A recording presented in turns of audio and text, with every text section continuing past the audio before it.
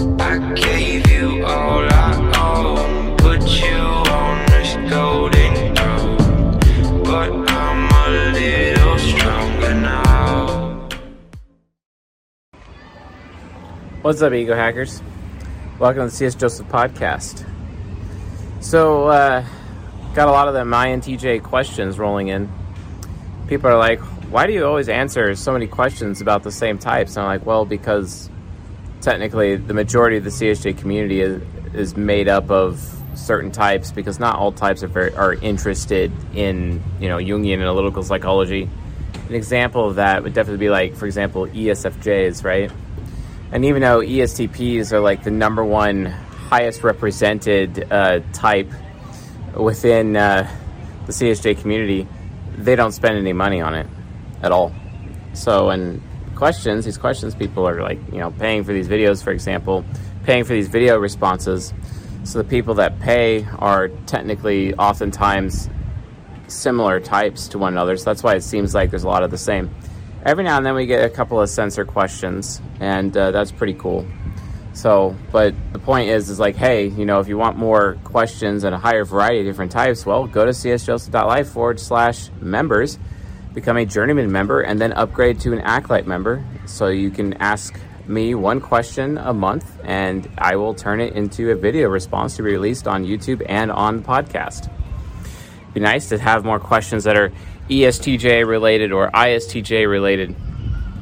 It just isn't enough, you know what I'm saying? We need more sensors in there and not as many intuitives. Just the thing is that intuitives are more willing to spend money than the sensors are.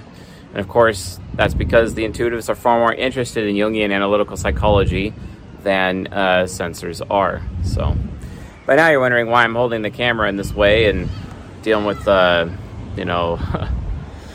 not the typical way, and, swinging at the same time, because I can. But really the answer to that question is, and maybe if I'm making the audience woozy right now, I hope I am. My SE demon is really hoping that I'm bothering some of you by doing this.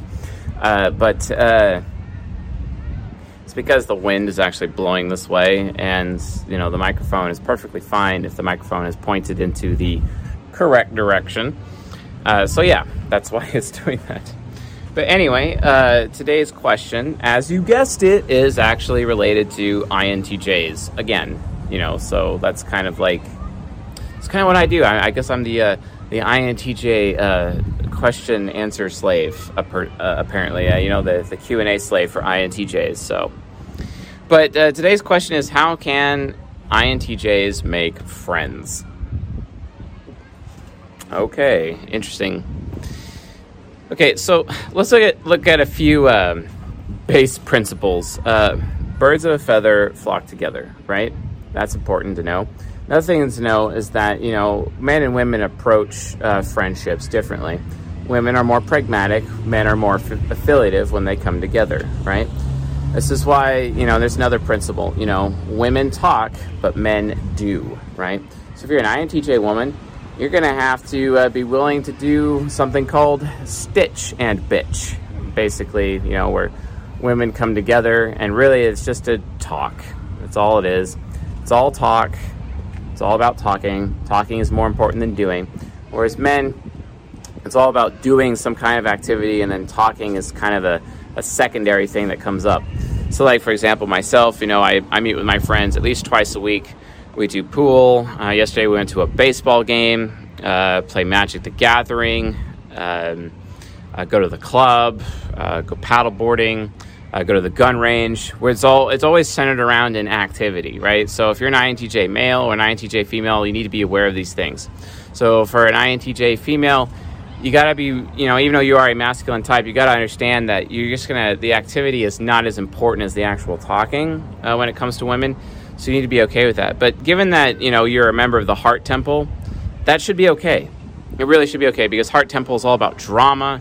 It's all about gossip, let's be honest. And I'm sure you can bring plenty of that to, your groups of girls to have things to share, so you don't have to worry about being afraid of being rejected. Men, however, INTJ men, you got to be realizing it's all about what you're doing. And it kind of helps you do a little bit of research ahead of time. I got an INTJ friend, when we went to the club, he actually, spent some time studying, proper dance techniques that one would use at a club. And he actually gave me some pointers.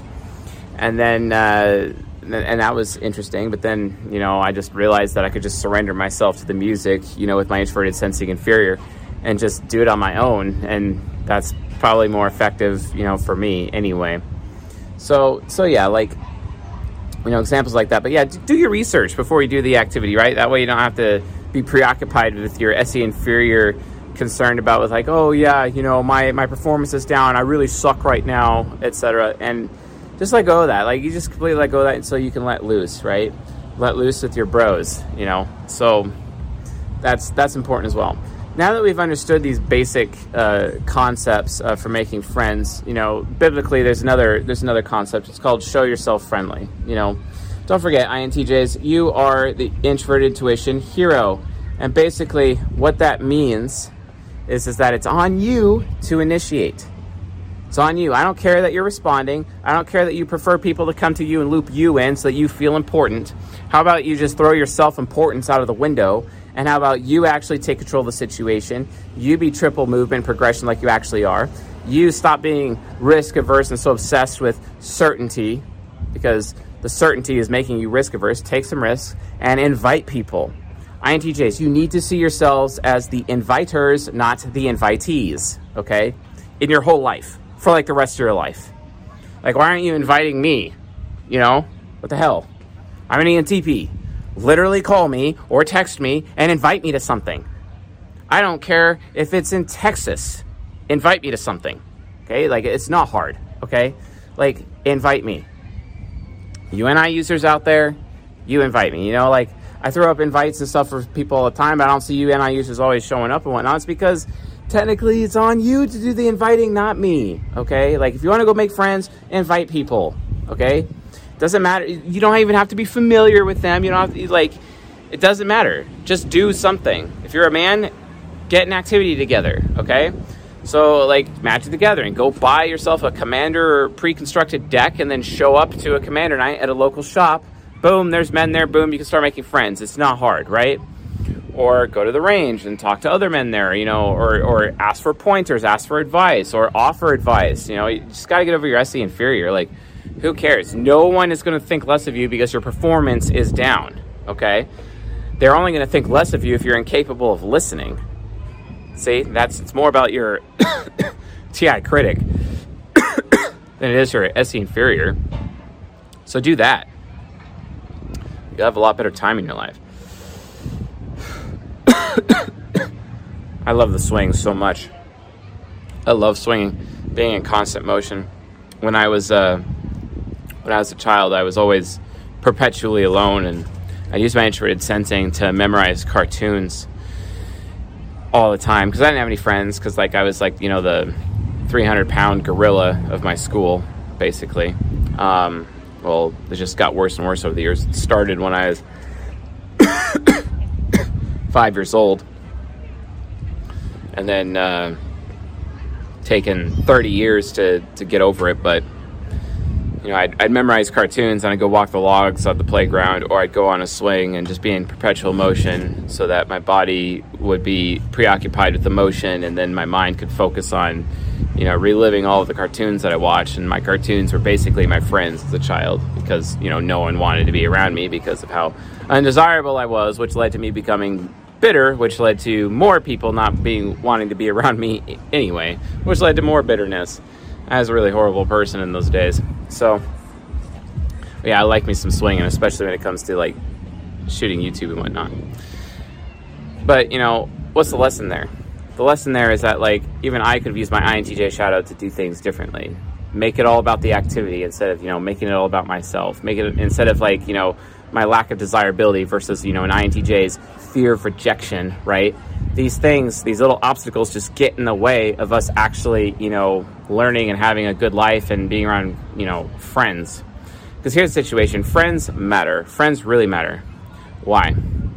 Like for example, an INTJ man, if you get stabbed and you're bleeding out, or if you have every bone broken in your body, and I'm quoting Andrew Tate here, or if you have the mafia after you or contract killers after you, who's actually going to be there for you? Do you think your family's going to be there for you? No. Do you think your woman's going to be there for you? No.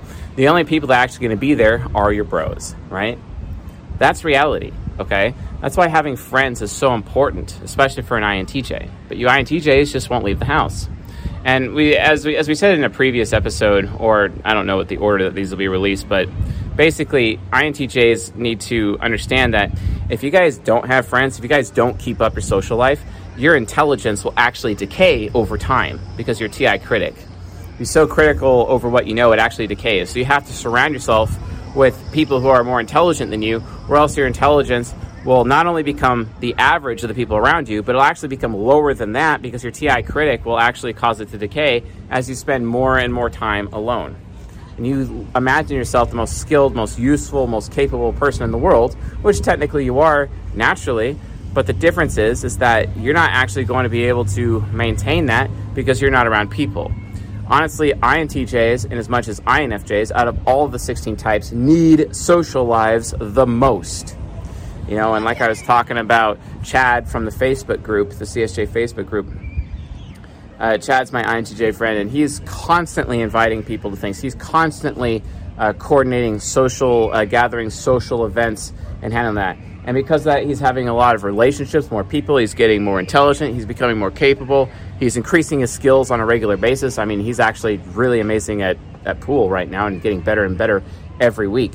So, like, this is just how it is, you know? If you guys are going to just stay at home and not actually have a social life, you're going to get nowhere in your life and you're not going to be happy. And then your ISFJ superego is just going to blame everyone else. So you need to make friends. So some tools that you can use to make friends, meetup.com. Oh my God, use that. Even if you have just your local friends crew, post your friends' events that you guys do with each other so that other new people show up. It's not hard, you know?